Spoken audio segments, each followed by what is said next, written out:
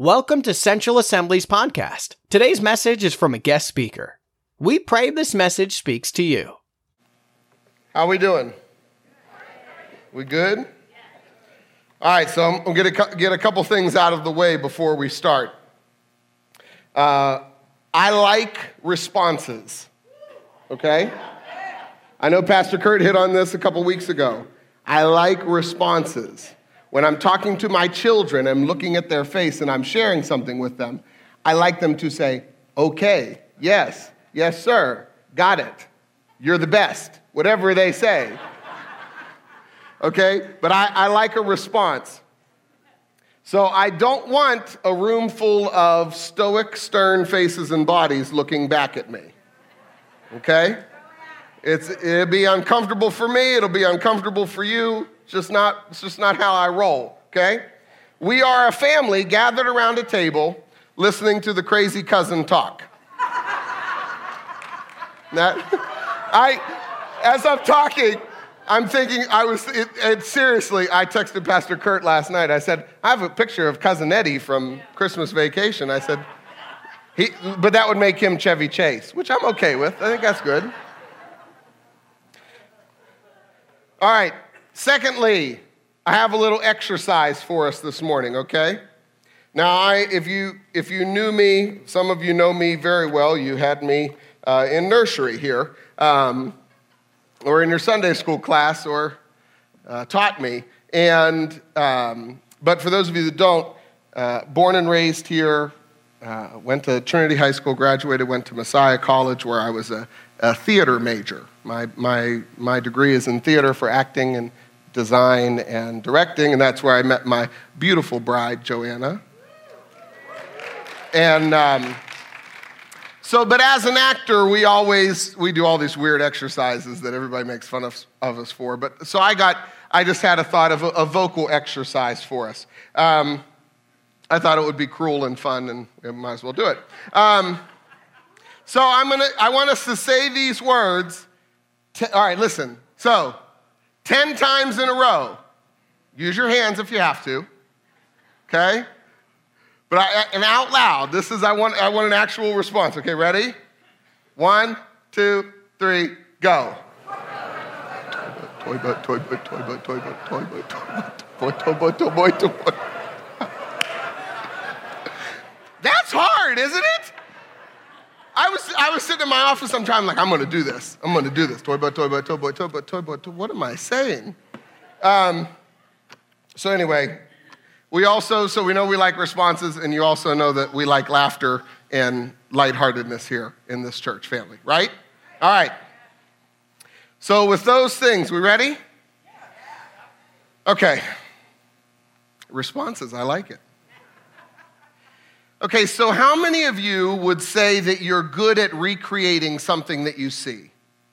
So like if you see a picture, for some women, you might see a picture of some really fun thing on Pinterest or Instagram, and you're like, oh, I can do that, right?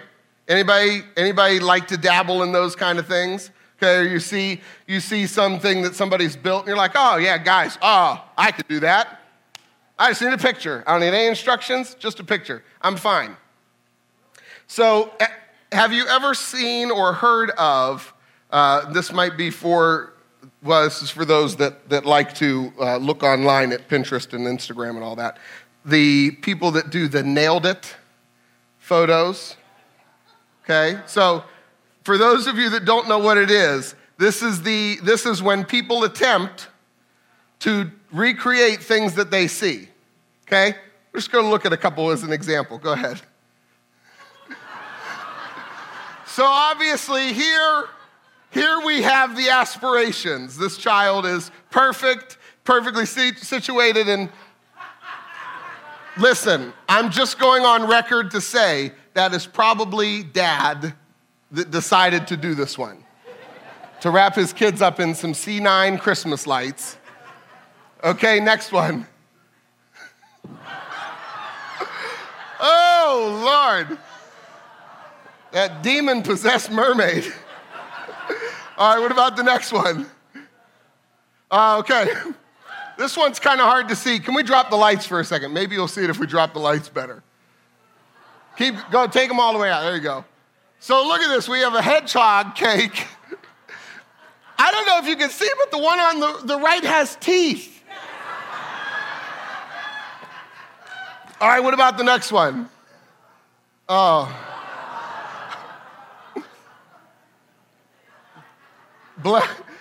We in the Christian church say, bless their heart. All right, next one.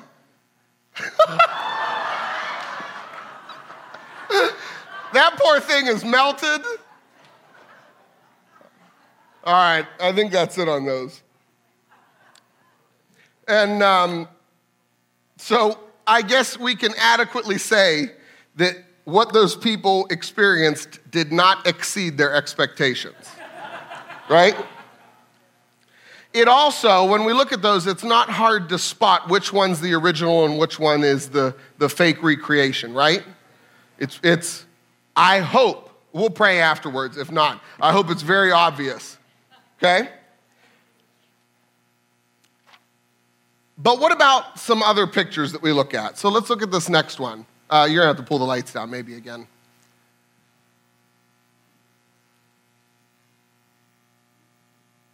It's a little more challenging, right?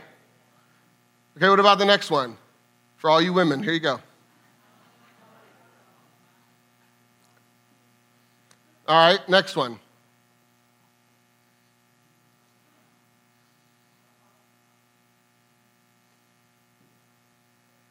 Okay. It's a little bit harder to differentiate between the two, is it not? So as I was preparing for what we're going to talk about today, seriously, there's something about stepping up here, it like all the moisture sucks out of your body. Feel like I just ate cotton balls. Anyway. But I felt a strong statement saying that we need to stop accepting the counterfeit version of God's stuff. Okay? Now, when he first shared that sentence with me, I was a little bit confused. I kind of got where we were going, but this I'm telling you, this has been a wild ride preparing for this today. So God alone creates, right? We believe he is the creator of all things. Nothing is created outside of him. The enemy, we know our enemy, he can't create anything. He doesn't have that power. If you want to do a biblical study of where the enemy came from, if you're new to Christianity, it might surprise you that he was an angel that was cast out of heaven because of the pride and the jealousy that rose in him. And there were angels that went with him as demons who chose to follow after that. So he doesn't have the skill, the power to create. But what he is very skilled at is twisting. He's very skilled at making counterfeit things. And we conversing about this and all these things that God has created, and he's challenging me to look for what is the counterfeit version of it. And this led me to a word that I was not planning on pursuing in this when I was talking about this, and the word is pervert. Okay? So, in our current vernacular, we kind of reserve the word pervert for sexual immorality. Okay? And that's part of it. But then I wanted to get down to see what's the original text, what's the original language, the original definition for that word, pervert. Okay? Mrs. Carter, I'm doing word study, digging in. I told her before service, I said, we're going to start mentioning you every service. Anything with grammar, Mrs. Carter. I was not the best student, so look out. So I want to break this down in Latin. Okay, so the word pervert, per means away.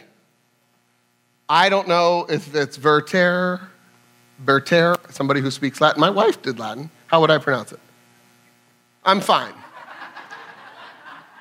So to turn. So the literal definition of the word pervert is to turn away from. To turn away from something. This is how the enemy lures us in. His job description, we know this, Pastor Kurt reiterates it to us. His job description is short and clear. It's to steal, kill, and destroy. Okay? So we know that. We know the overall battle plan, but we also know how the battle ends. Okay? We know that. As Christians, we have the assurance. We know who wins in the end. We know where he ends up. And we're commissioned by Jesus to destroy the works of the enemy. So I feel like what God kind of gave me as we're talking through this, he told me, he said, I'm giving you a sneak peek at the battle plans. Like you think about this from like a war standpoint.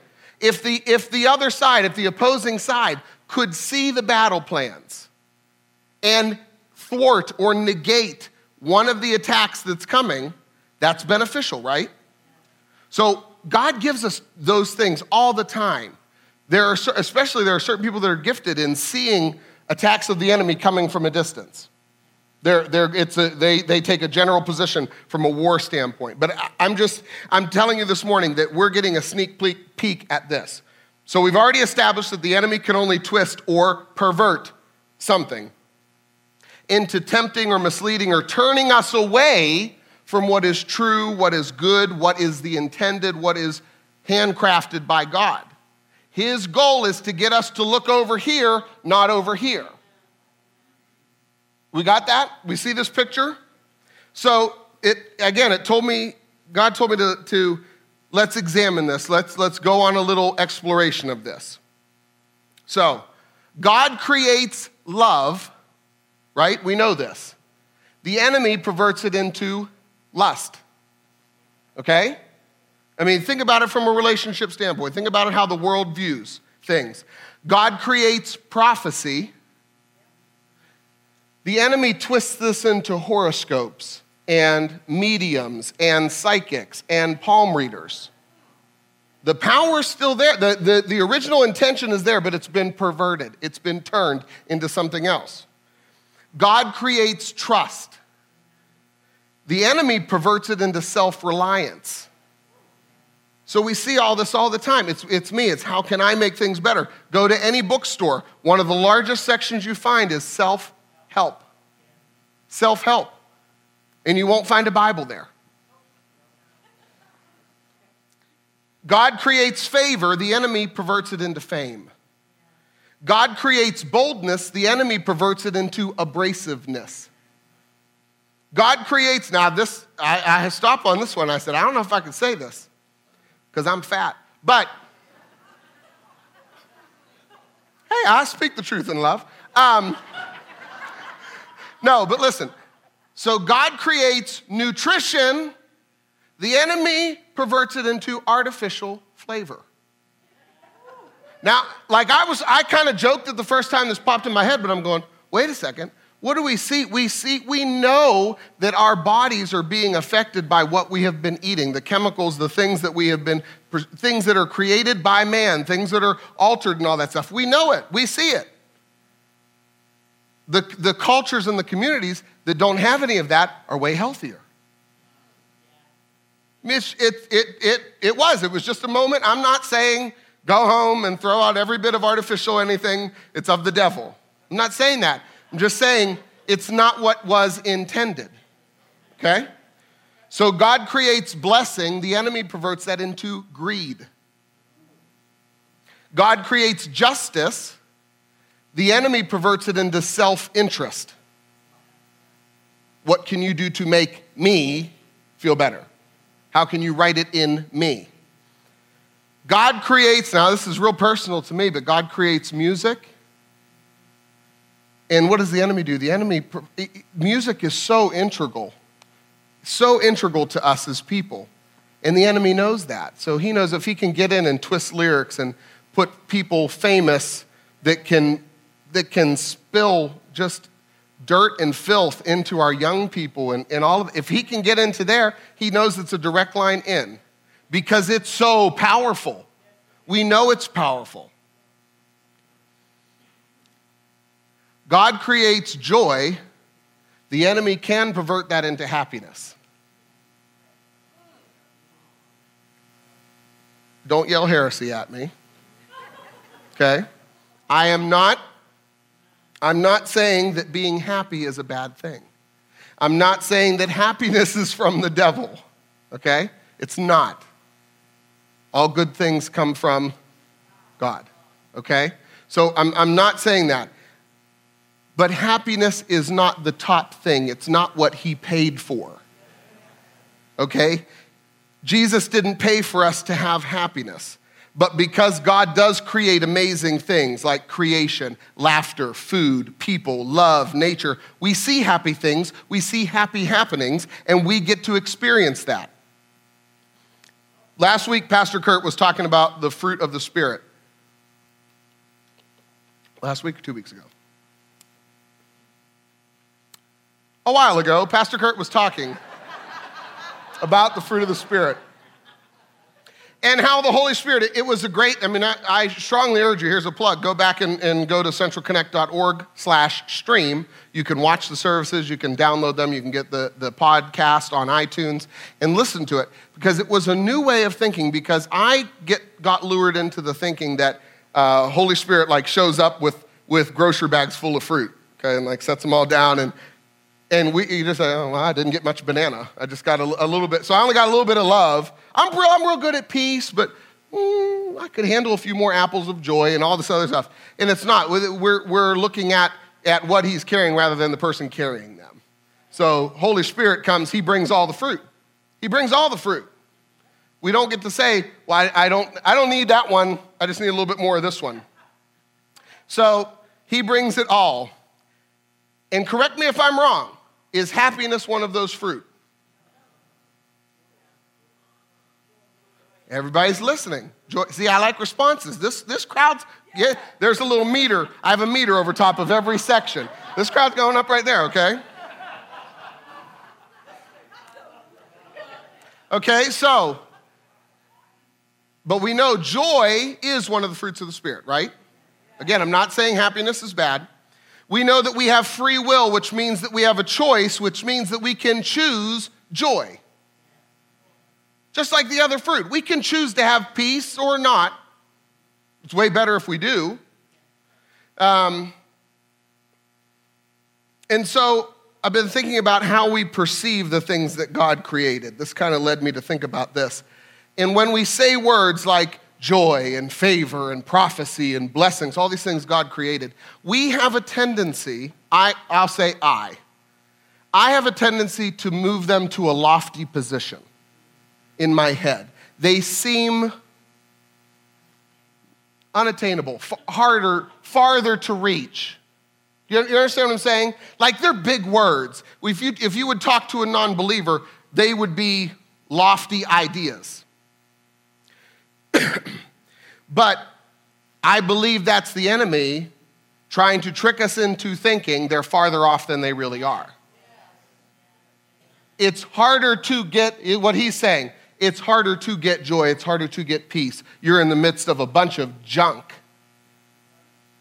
There's no way you can have peace that passes a natural understanding. It's not possible. That's what the enemy says in our minds, or sometimes we think it's just our self-talking, which is the scariest. That's the scariest thing, is to stand in front of a mirror and hear thoughts. When you really start examining, thoughts can come from two places, two voices. That's it. I've never heard God say any of those things. So examine it. Every word that you hear, every negative thing, you stand in front of a mirror. Talk about all this stuff. You wish this was different. All these other things that enter in. Just be careful where the source is. So I got to thinking of the enemy wants the poison really close to us. He doesn't want it far away. He wants it close. If a being is trying to kill another being, he's going to have the poison close to that other being.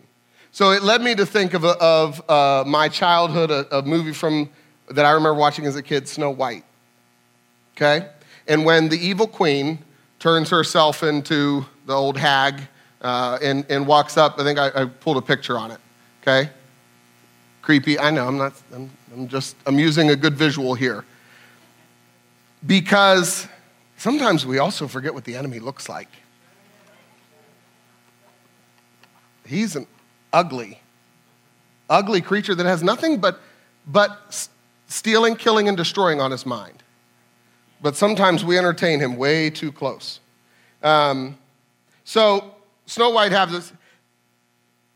She's holding out right in front of Snow White, taunting, tempting. This is better. This is good. This is what you want. All the things that you ever wanted in your life come true if you have this. Does that sound like a biblical story to anybody? How about Eve in the garden? Taste it. It won't really happen. He would never do that to you. Things will turn out okay. How about when Jesus was tempted?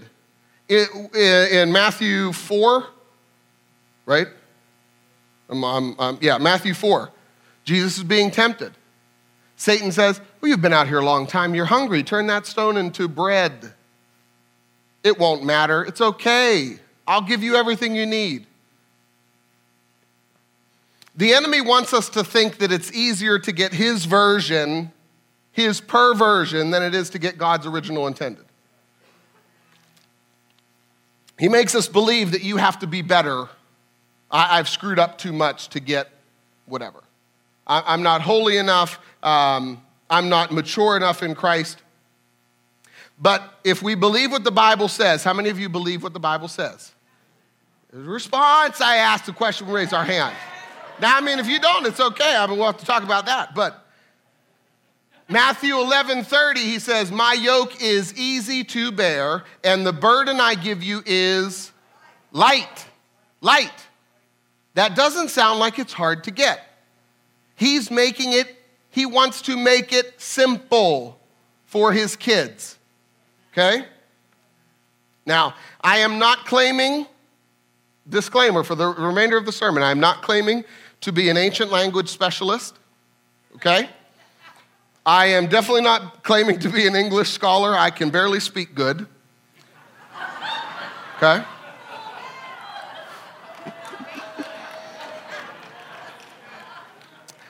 But I know it's well, Mrs. Carter. But I think there's something that we need to dive into here. There are arguments in the theological world that happiness and joy are so similar that it's not worth separating the two. I beg to differ. And I was on the fence for a while. I wrote all this, I'm going, well, really? I don't know, maybe. And I really had to get alone with God and talk about some of this. And he had to lay out some very clear pictures to me. But if I'm thinking about this, I got discouraged a little bit in my preparation for this. I'm going, am I off? Am I off thinking? And God took me right back to those the good counterfeit photos that we saw. Okay, and this is what encouraged me, and it might encourage you too. The things are both so similar, but they are definitely worth investigating the differences because one has high value and one doesn't. So it encouraged me to go, no, I'm going to press on in this because there's great value attached to truth. There's great value attached to truth. Isaiah 55, and we're going to say this several times through the sermon, so I want it to get ingrained. God says, my ways are higher than your ways, and my thoughts than your thoughts. Okay, so he has bigger thoughts, bigger plans, bigger ideas, clearer picture than we ever can unless we press in with him. So, a question I have a lot of questions in this sermon. I don't know, it's a lot of questions. Are we setting ourselves, our sights too low? That's what my gut reaction when I'm starting to look at all this. Are we allowing ourselves, the church as a whole, his children, to become satisfied with a subpar standard, accepting it as satisfactory? So seriously, we say things like, I don't know that we would articulate it if somebody asked us, but it's what happens. We become okay with okay. Like this is fine. It's fine. God doesn't want a fine church. Like he doesn't want kids that are just okay. Never once do we see that in Scripture. That just being sufficient. Just being okay, sure. Not the best, but it's fine.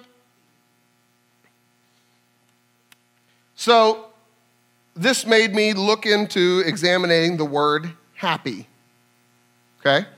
Because I'm going, okay, there are times I'm looking in concordances and scriptural research and looking at all this stuff I never thought I would do. Anyway, I'm doing all this, researching about happy. The word happy itself is not based in Greek, Hebrew, or Latin, okay? There is no word for happy in the original languages. It was a word developed in Middle English, okay? Much later. There's a little bit of German influence in the word. And it means, the original intention of it is to mean fortunate, okay?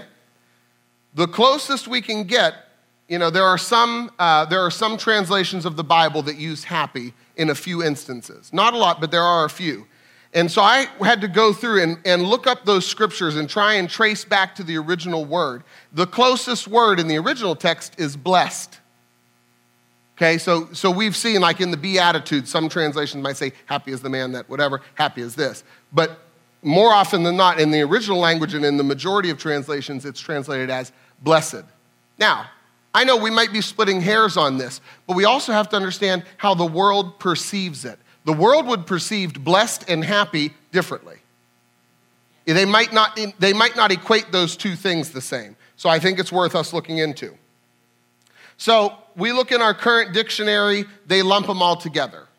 Joy, blessed, fortunate, lucky, happy, all that, it's all one word. Okay, it all means the same thing. They become synonyms.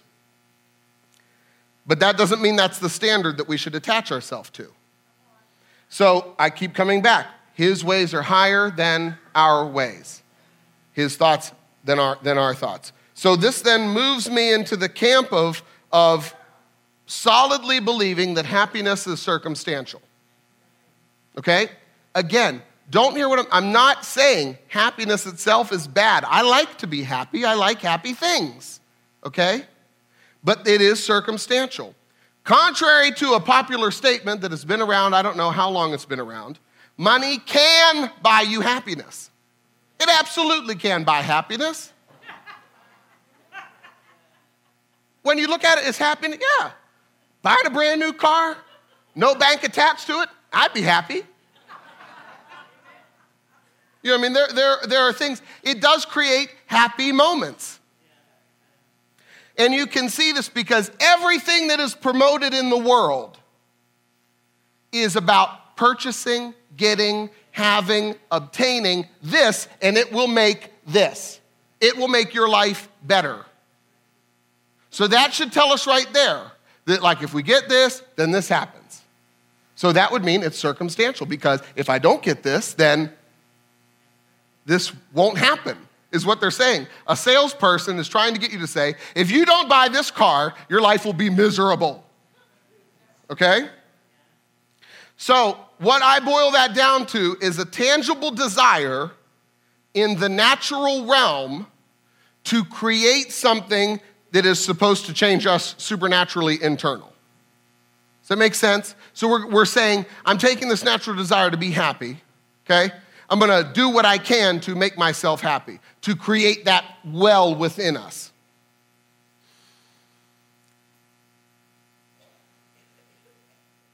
I would much rather thrive on joy than survive on happiness.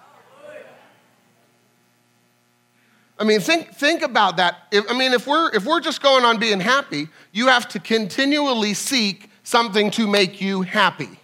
You have to continue to best what you've experienced so that you get happier.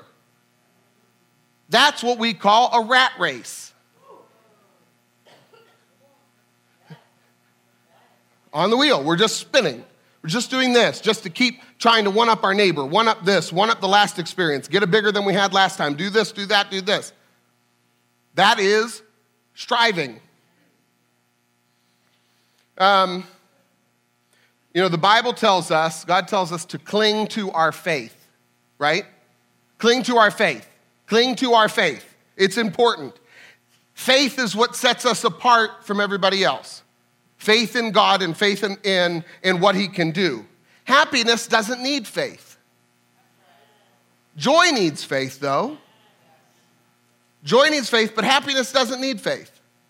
If you get enough money, you can buy that anyway, and you're good. I'm not saying it's all just purchasing things. It was listening to something a while ago, and in preparation for this, Bill Johnson, a pastor at another church, just a sermon I was listening to, and he talked about the book of Luke. In the book of Luke, Jesus tells the disciples that the kingdom of God is in our midst, it's within you. It's the kingdom of God, it's not some lofty thing, it's actually happening right here. So it's something that starts on the inside and works its way out. Okay, that's what that is. So we know that getting great wealth doesn't solve problems. I guess we can raise hands. We like responses. Do you know anybody who has it all and has lots of problems? I'm not saying all, but even celebrities, do we see people? Even if it's not super close to you, somebody who has everything that the world wants and they still have problems, right? Because that happens. So, this challenged me though. So we know that great wealth doesn't solve problems. So if your vision of yourself is poor inside and you get a lot of money, it won't take long before it's poor on the outside because you'll squander. Look at the prodigal son. He had a screwed up vision of himself, took all the money and lived happily ever after, right? On his own in pigsty. No, he lost it all. He lost it all and he had to come back to the Father. So this just drives home the illustration to me that the inside part is so key. The internal part is so key. Pastor Kurt, I believe this is one of the reasons why he was led to preach on joy to our family here. Because if this church body can activate what is supposed to be internal, it will have no other option other than to leak out to those around us. If it's real, true change inside of us, it will leak out to those around us. So if we're not leaking, like I'm saying, these are hard questions that we don't like to ask. But if I'm not leaking to those around us, do I have it? I don't know. We don't like to ask ourselves that because it seems hard. And it's challenging. It's saying, come up a little bit higher. So I believe, we will see transformation here in our lives, in ourselves, in this community, in the areas that we all touch. All of us are in spheres of influence due to work and family and all that other stuff. Romans 15:3, Paul says, I pray that God, the source of hope, will fill you completely with joy and peace because you trust in him. Then you will overflow with confident hope through the power of the Holy Spirit. I want to overflow. There's an old gospel song. It would just get going through my head as looking at this. Lord, send a revival and let it begin in me.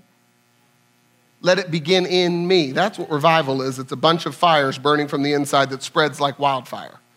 So it's that internalized. And because of, if it were circumstantial, if our joy was circumstantial, then we would have to really revisit somebody like Paul in the Bible. Because this man's in prison. And this is not like nice prison, comfortable, with a little bed. This is a hole in the ground, stones, leak, snakes, spiders, nasty things in the bottom of a pit. And he's writing to the church of Ephesians and says, rejoice in the Lord always. Again, I say rejoice. That right there is our argument for whether it's circumstantial or not. Because if it was circumstantial, he wouldn't have wrote that. That would not have gotten written that day. So that has to tell us that. So if this were about happiness, he wouldn't have wrote that. You know, Pastor Kurt hit on a couple weeks ago about Christ, that the cross was the joy set before him. That's what he endured for. That's not circumstantial. Because in the natural, that doesn't seem like a good thing. But he knew what it would cause, what it would free up, what it would make access to. So that moved joy as his long-term target. Okay, so I'm going to interject. I've been talking a lot, and I just had this. I had this thought I just want to say. I'm going to talk to the married men. Okay, so married men, do any of you have a dog at home? Raise your hand. Okay, so if you want to find out if your wife loves you more than your dog, or your dog more than your wife, I have a test. Would you like to hear it? The wives are interested too.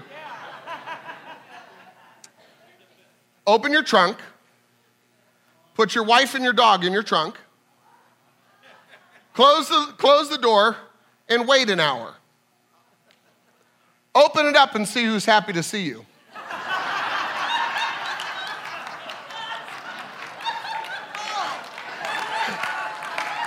I'm just saying.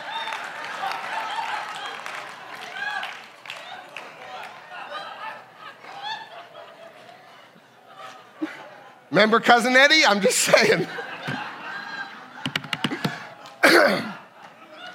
Okay. So back. That was a commercial break.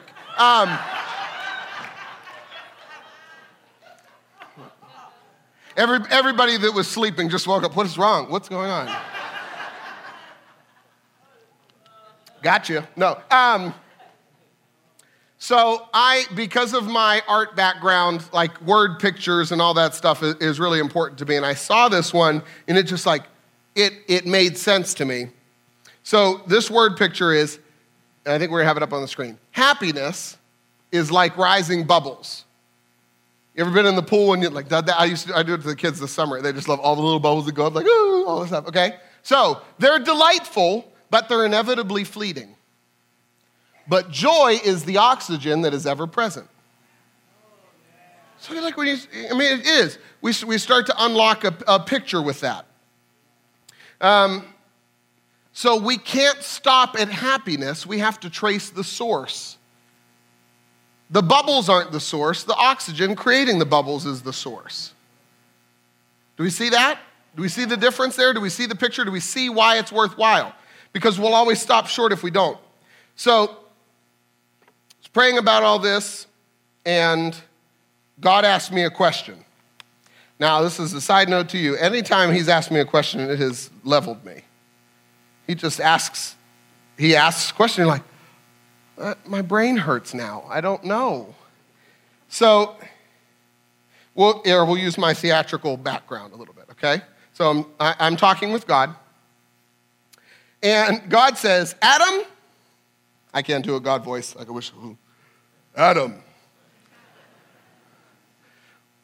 what is the definition of insanity? Okay, so I said, what all you're saying, doing the same thing over and over again and expecting a different result. I aced that test, okay? To which he said, right.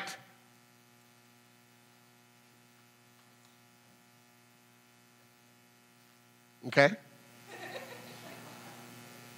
Do we want to expound on this? Let me just say right.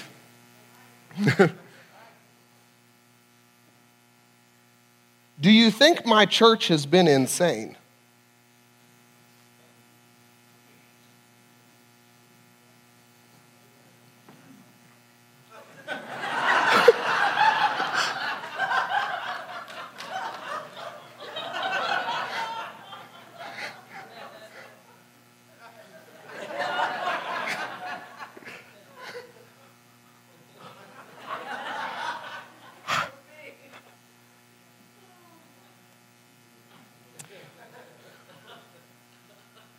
God says you keep calling on a fresh work, keep calling on something new, you keep begging me to move, begging me to do something.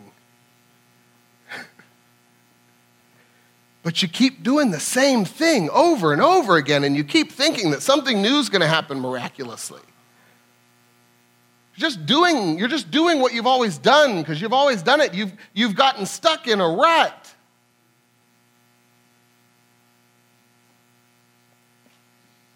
It's time for us to choose something different.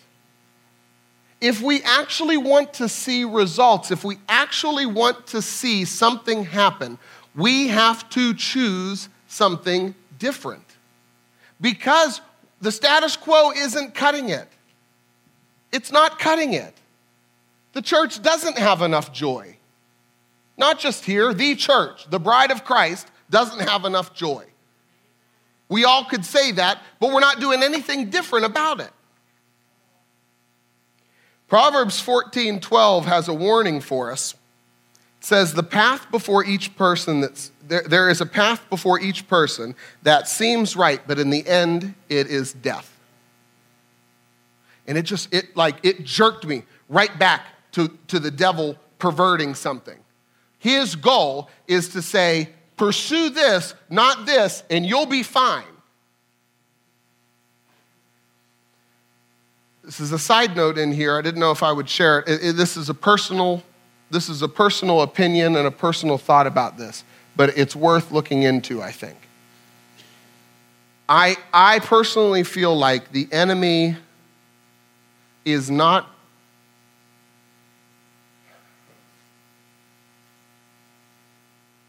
he's not scared of an ineffectual church. He's basically saying, you're one person, who cares? If you stay in this box and never affect anybody else and you stay quiet and you just stay here, well, it's one loss. But if you're leaking, you're a problem. And these things, joy, favor, blessings, the fruit of the Spirit, all will, if we actually pursue it, will cause leaking. Okay? Okay? These things will flow to those around. This stuff doesn't. So if he can keep his church here, if he can keep the church, not his church, I'm sorry. If he can keep the church here, he doesn't have to worry about us. We just play church. We've talked about that. You just play church. You're over there. You're fine. I don't have to worry about you. I'm going to go after these people who are out here doing something about it. Okay? So, there's been this adage that's been in the church. Some of you might have heard it from relatives or things. But the whole thing of, well, why should I become a Christian? It doesn't look much different. Like if we look at the divorce rate in church, it's not much different than the world. So why should a non-believer say, I want that? If you're just as miserable as your coworker 2 cubicles down, it's not a great example that he wants to say, I would like to trade this for that. Because that doesn't look good. Okay? So that's what we have coming against us. So it's a little bit insane that in so many ways, the people that know Christ aren't that different from the ones who don't. If we're not different, we need to have a body check. If we're not different, there's something wrong. There's a flaw in our thinking. There's a gap there. So what if we could catch a real glimpse of what we could have? What if we could actually see what we're intended to have, what we were created to have, what God has called us to have? I have this kind of movie that I'm going to take you guys on in my head. I'll try and articulate this so that you can see this picture. So I see this person, You can picture whoever it is, male, female, any age. But I see this person in a house, and dark windows. They don't see the world. They don't get to see the seasons change. They're just existing. And they don't go out, but every day something brings them food and drops off food to them. Okay, so they're rooting through the food, and they pull out a box of strawberries. Okay, little plastic container of strawberries. Now these strawberries are white and green, little bits of pink on them, but we could tell if we saw them, they'd be severely underripe. They're GMO'd to the hilt. They're like this big. We know strawberries were never created to be this big, right? Just saying. So they're GMO'd to the hilt. They're this big. They're pink and white with a little bit of green on them. They're watery. They just have a weird texture, okay? But to this person, and they're eating them in, let's say, November, okay? So, but this is the only kind of strawberry this person's ever known. So they eat the strawberry, and that's a strawberry to them. In their dictionary of life experience, this is their strawberry. But then someday, I'm going to say this in let's say my birthday, May 29th. Okay? Put it in your calendar. Chocolate and peanut butter. Amen. No. Okay. So we're in late May. Somebody knocks on the door and pulls this person out of their house, puts them in a car, drives them to a farm, a little mom and pop farm who's never GMO'd nothing. Okay? No pesticides, none of that stuff. And this person is led up to a field and bends down in the field and with this other person picks this.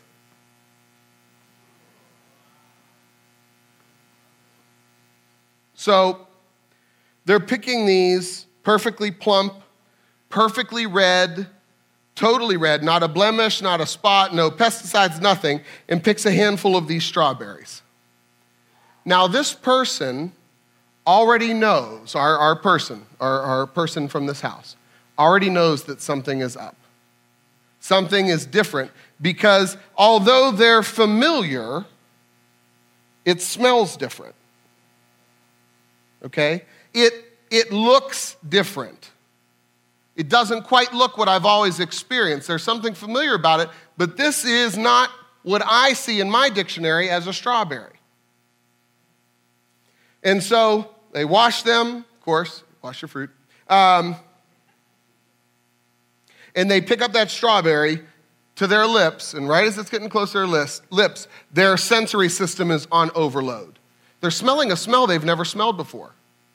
It's like beyond crazy good. Now, if you're allergic to strawberries or you hate strawberries, maybe substitute a fruit. But I love a strawberry, so I saw this picture of strawberry. So this person has this fruit up, sensory system going haywire, and they bite into it. And the full flavor of what God intended for a person to experience when he created a strawberry suddenly bursts into life. Can we see that? Can we see this picture? This person never knew that that's actually what a strawberry was supposed to taste like. They never knew that that's what it was. They have only had that thing.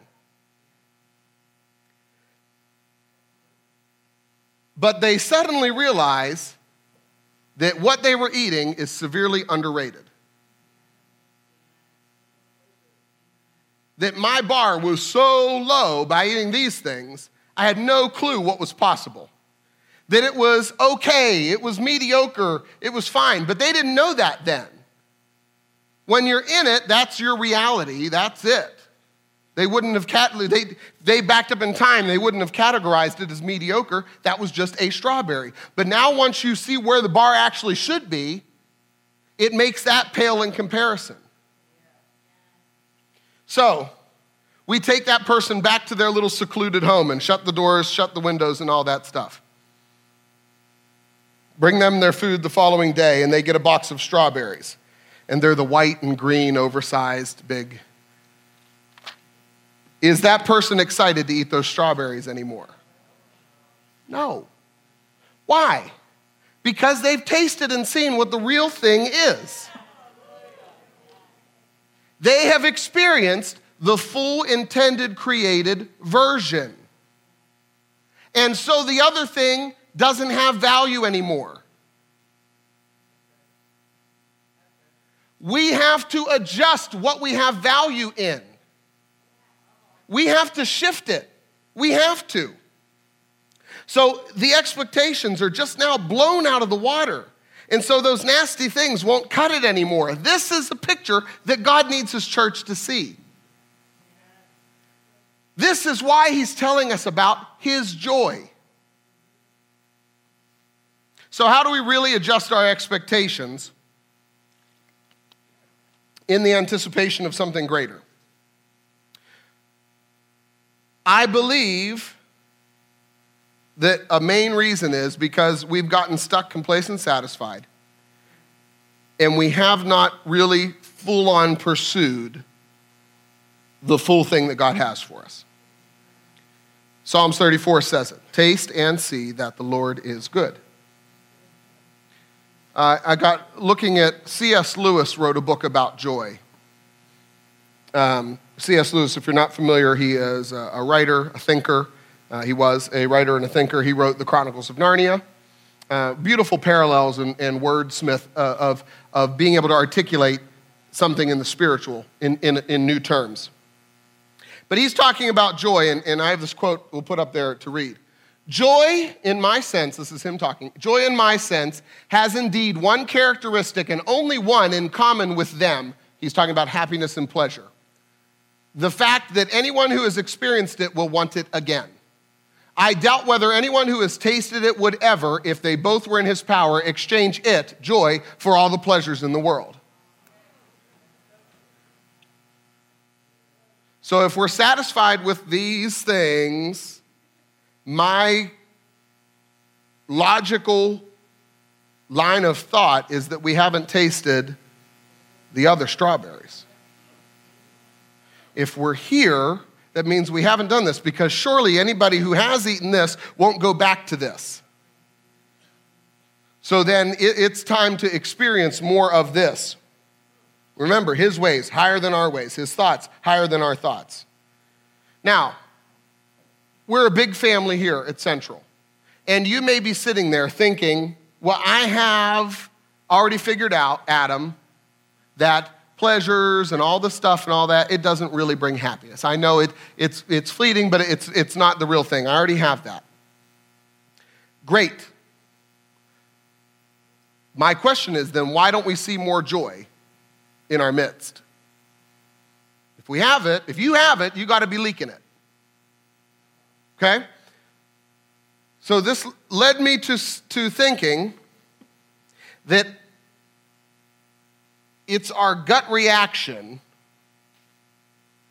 Our gut reaction is wrong way more than we think.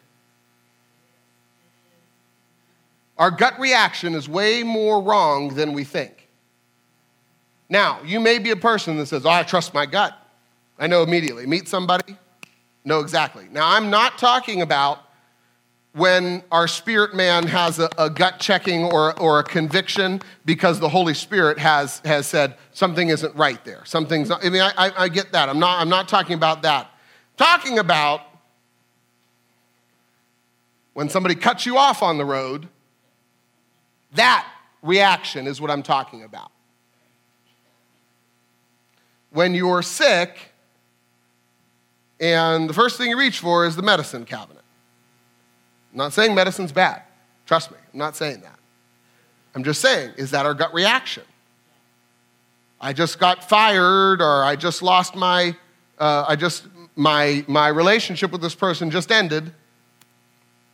What's your first reaction? Is it to call your best friend? Your personal best friend? So the gut reaction, I just keep coming back to that.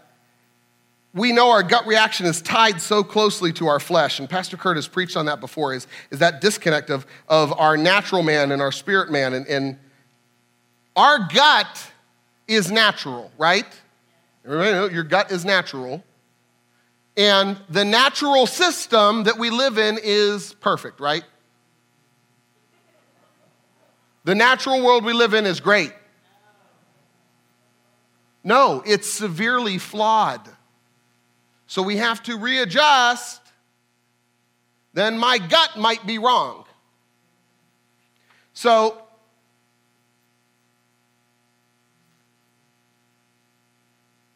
we have to bring our gut into alignment where it needs to be in priority.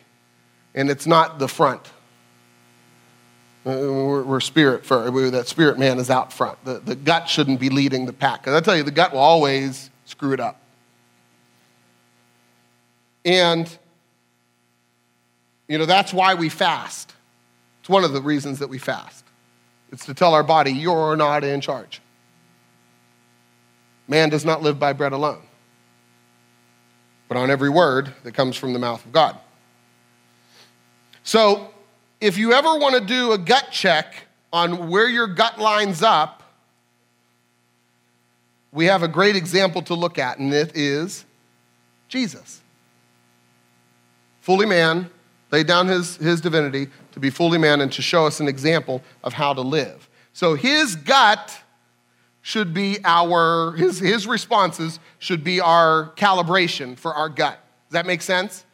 So, but if you look at how he responded to certain situations, it jacked them disciples up. It did. His response was so different than what you would do in the natural, it messed them up. Cut the man's ear off. Don't do that. Put it away. Look at the Beatitudes. How Jesus is talking about them. Blessed are the poor, for they will inherit. That's different than the natural thinking, right? How about when he talked to wealthier, high-power individuals that a lot of other people showed such reverence and respect for, but he got right to the core of what they were dealing with. He responded to them in a way that other people hadn't. What about Zacchaeus? Little man, big problems, okay? And how Jesus responded to him. And everybody's going, you can't go to his house. You can't do that. How about the parables? What about how he addressed the adulterous Samaritan woman? The disciples are going, you can't talk to her. Get over here. Stop it. It's different. It was a different response. How about when Mary Magdalene smashed the oil? Poured it out. All the religious mind around them going, what is she doing? That was like $19 trillion. To them, it was a lot of money. I don't know if it's that, but it was a lot of money. His response was different. How about knowing what Judas was going to do? Knowing that one person that you're going to pour your life into for 3 years was going to do that kind of thing. His response was different. How about when they beat him and spit on him and accused him? And he stood there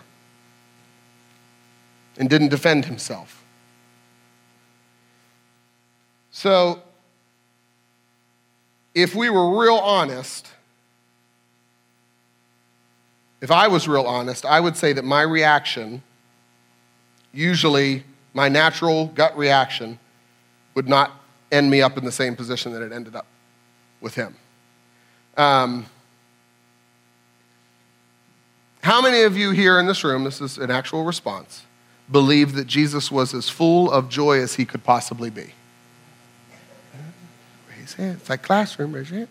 We believe that. Okay, we see that. That's not hard for us to see. How many believe that the same joy is available to us?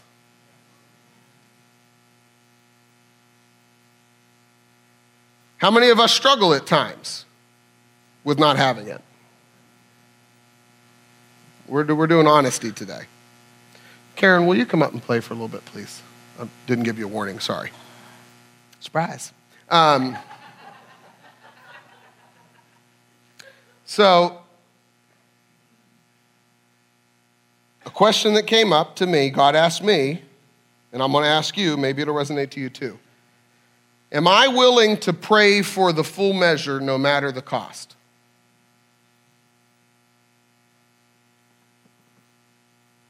Because it says we'll be strangers. It means we will be different. We won't be allowed to live the same life that we lived before. If not, you can just play church and play Christianity. But if we're not willing to be different, then we're not praying for the full measure of it. So, we've talked about normal Christianity. Are we willing to make our normal Christianity so abnormal from the people around us? That's a shift. Our normal Christianity, it doesn't blend in with the world. Normal Christianity does not blend in with the world. It is what we were intended. It's what God intends for us, but it doesn't blend in the world. It is a light amongst darkness.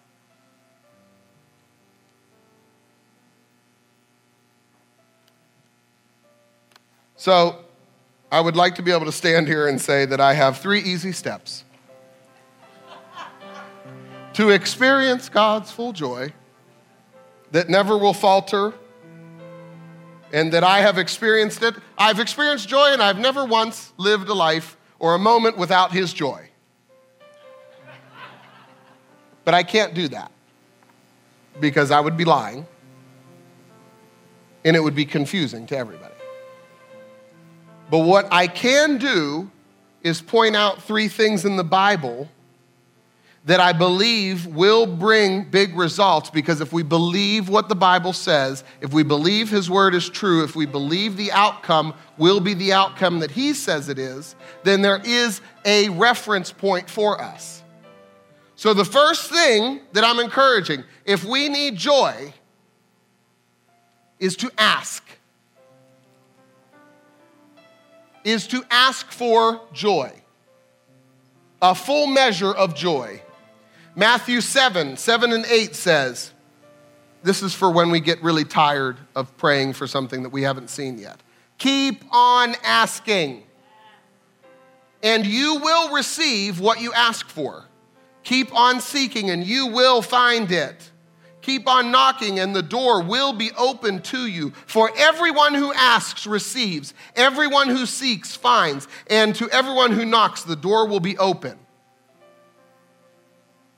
God's not holding back from us.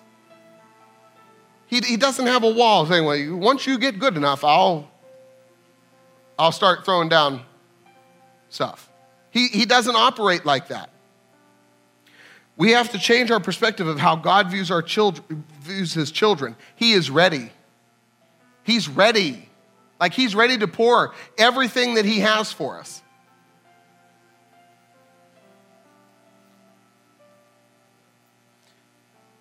Psalm 84:11. No good thing does He withhold from those who walk uprightly. So He's ready. He's ready. He's ready.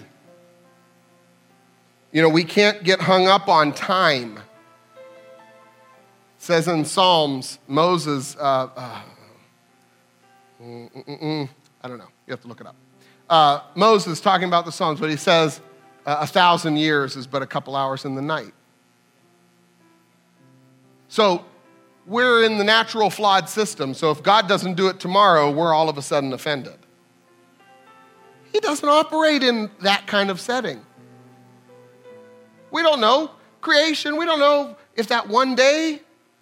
We don't know. Here's the best part of it. It doesn't make a spit of difference. It shouldn't affect how we love, how we live, how we love Him. Not at all. But we can't get hung up if it's not, I need joy right now. Amen. If it doesn't happen, then we get mad at him or madder because we felt like all of a sudden he held it back. So ask, keep on asking. That shows that childlike heart. How many of you are parents? Or how many of you have parented children? Do they ask for something once and done? Do they ask for something once and done? Can I watch a show? Can I watch a show? Can I watch a show? Can I watch a show later? Can I watch a show when we get home? Can I watch a show? But God says to maintain that childlike heart. We as adults ask once, if it doesn't happen. God says childlike heart. So a childlike heart means I'm going to keep on asking. I'm not going to get discouraged. I'm going to keep on asking. Second thing I'm going to bring up, 1 Thessalonians 5. Paul models this. Paul stressed this to the church loudly, big time. Pay attention. 1 Thessalonians 5, 16 through 18. Always be joyful. Always. Not sometimes, not when you feel like it. Always. So that means we have to choose joy all the time. Never stop praying. Goes back to keep on asking, keep on petitioning, keeping on. Okay? 18 says, be thankful in all circumstances. And he's talking about these three. So being joyful, always being joyful, never stop praying, and being thankful. For this is God's will for you who belong to Christ Jesus. So it's our will. It's our will. It's his will that we always pray, that we always maintain joy, and that we will be thankful in all circumstances. We have to choose joy. Okay? This is the tough part. Myself. This is me preaching to me. Okay? We have to choose joy when we don't feel like it. When it's the last thing on our mind to do, that's when we should do it. Our natural response, we've already identified this. Is our natural response usually right? No. So if our natural response is, I don't feel like rejoicing in this situation. I don't feel like rejoicing right now. I don't feel like is that the right response? No. We rejoice no matter what the circumstance is. This is an eye-opening statement. It's not my statement, so I can say that. If it was mine, I wouldn't say that. So, the world says to rejoice when you have enough joy. Okay?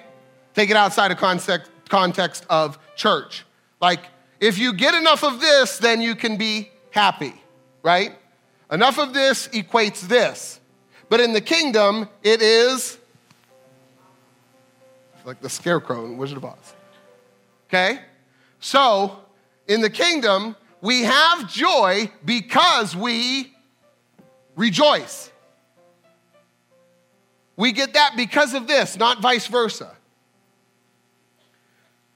The third thing, this is also challenging. These are challenging thoughts. But if his ways are higher than our ways, they're going to be challenging. Like if we actually want what he has for us, it's going to challenge us, because if not, then it's a natural thought and it's down here, it's low-hanging fruit. So the third thing, we must spend time in his presence. We must spend more time in his presence. Psalm 16:11 says, you make known for me the path of my life, and in your presence there is fullness of joy. At your right hand are pleasures forevermore. That sounds like a good place to be, because I get joy, and it says that I'll have pleasures forevermore. That means I'll get the other stuff. But that's because I didn't seek that stuff. I sought that, and I get this. Seek the kingdom first, and all these things will be added unto you. We get our priorities wrong. We go for this and we never get the kingdom. Again, think back to what Satan's trying to do to us. He's trying to distract us to settle for this so that we never see this, so that we aren't effectual, so that we don't change the world. But God wants us to change the world. And he creates things that allow us to change the world. Love, joy, peace, forgiveness. All of these things will change the world because the world craves it. If the world didn't crave it, the enemy would have never created a counterfeit. If music didn't speak to the very soul of a person, the enemy would never spend the time that he does creating a counterfeit version of it. If happiness doesn't distract us from joy, he wouldn't put attention on it. So we have to realign our thinking. We press on in faith because we believe that it's worth it. It's worth it. It has to be worth it. Another C.S. Lewis quote, as he was talking about joy, it just jumped out. This is his definition of joy. An unsatisfied desire, which itself is more desirable than any other satisfaction. Okay? I had to read this like 4 times. Okay? So, an unsatisfied desire, a hunger that I can't stop. Okay, so have we ever been so hungry that it hurts? Amen. I mean, it's 12:07. I'm getting there. It'll be fine. Don't worry. Look, there's no other page to turn, so we're fine. Okay? So a hunger that becomes painful. This is what he's saying. The hunger that is painful is better than the pleasures because of how good it is. So an unsatisfied desire, a hunger, which itself, that pain of hunger is more desirable than all the good stuff that could happen. That's a person who has tasted the real stuff. That is a statement from somebody who's had the real stuff. Said the real stuff is so good, I'd rather be hungry than have that. I'd rather go without than to settle for that.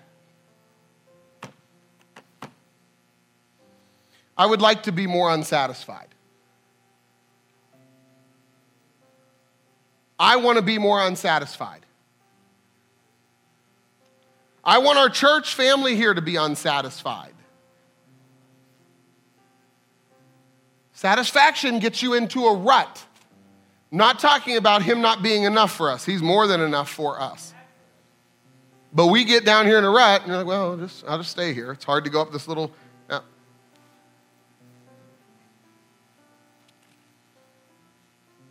So I say, let's go for broke.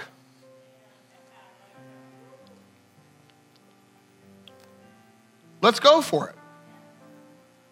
Pastor Kurt's been encouraging us. Let's go for it. Let's choose to be different and watch what happens. What's the worst that could happen? And we could either stay in a rut and never do anything, or we try something new and it explodes. Can you put up the picture of those strawberries again? I don't want those nasty strawberries anymore. I don't want this, I want that. Stand.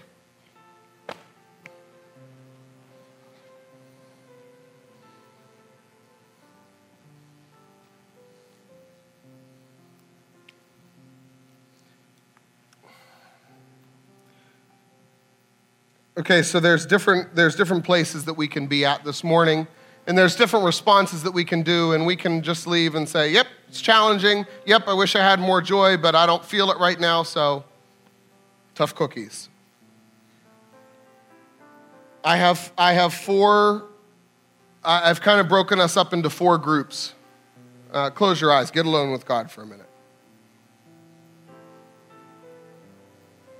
So there's no judgment. on wherever group you're in. I just want you to see yourself in a group, because if we don't see ourselves in a group, he can't do anything with it. If we can't identify where we are, he's not gonna, it's limited.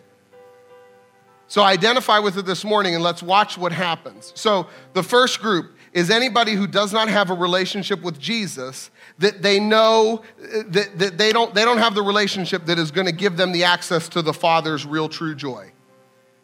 So without anybody looking around, but I want us to do this because it's a response. I want to do this because it's something in your spirit and you're saying, no, I want to attach myself to that so that I can get out of it, so that I can identify the problem, so that I can move on. So if that's you, if you feel like you don't have the relationship with Jesus that allows you the access to the Father's joy, raise your hand. With no condemnation, no damnation here. This is an opportunity to get out of a rut. Okay, thank you for being honest. For people that are going to be really honest and admit that real true joy seems really far-fetched. It seems too lofty. It's something I can't even process yet. Again, I want you to admit it to yourself and raise your hand and be honest and say, I just don't know. It sounds nice, but I can't get there right now. I don't know how to get there. Raise your hand. It's okay. Thank you. You're not alone. Every person, and you're not alone. Whatever situation you're in, you're not alone. Okay, 2 more groups. For people in this family who have seen a glimpse, you've seen a glimpse of his real true joy before, but you desire to experience the floodgate, raise your hand.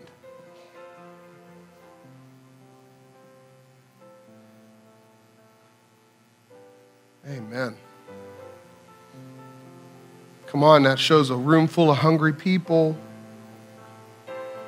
A room full of hungry people. All right, last group is for those who have really, you have locked into this in a mature way, and you feel like you do have a good handle on true full joy, but you want to have a greater encounter so that you leak on everything you touch. Raise your hand.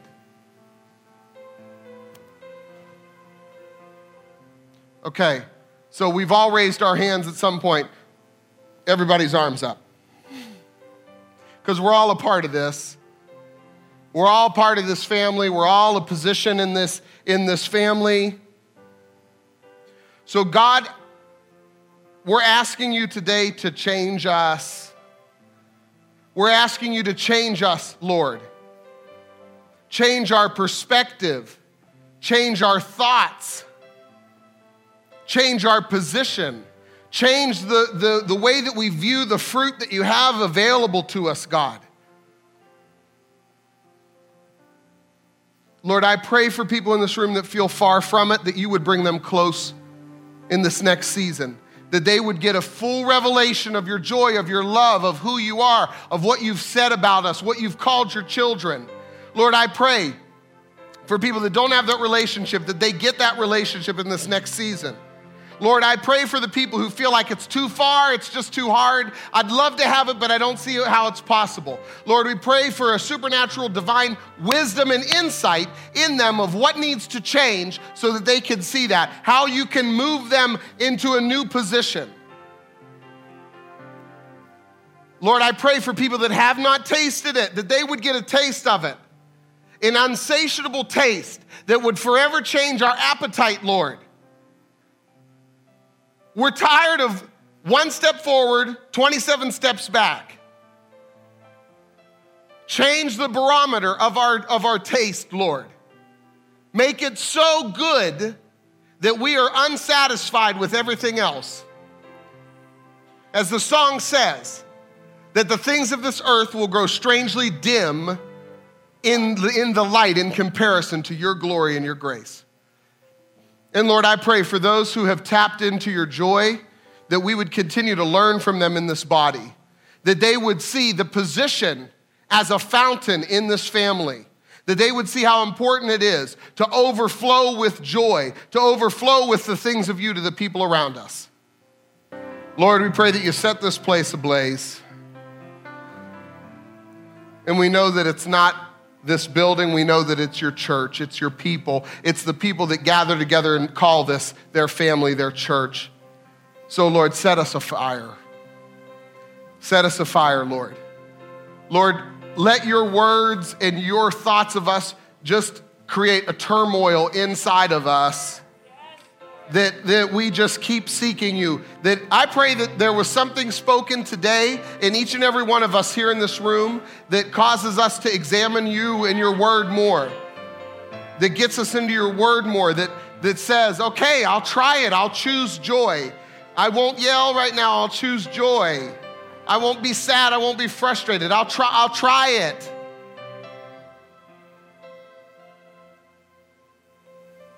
Help us to taste, Lord.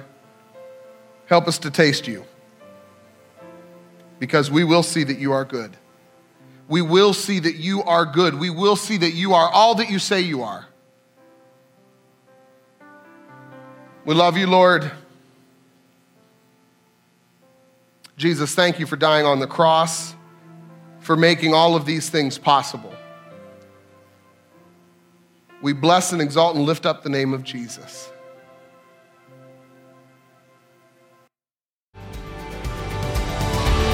Thank you for joining us. Be sure to check us out on the web at centralconnect.org.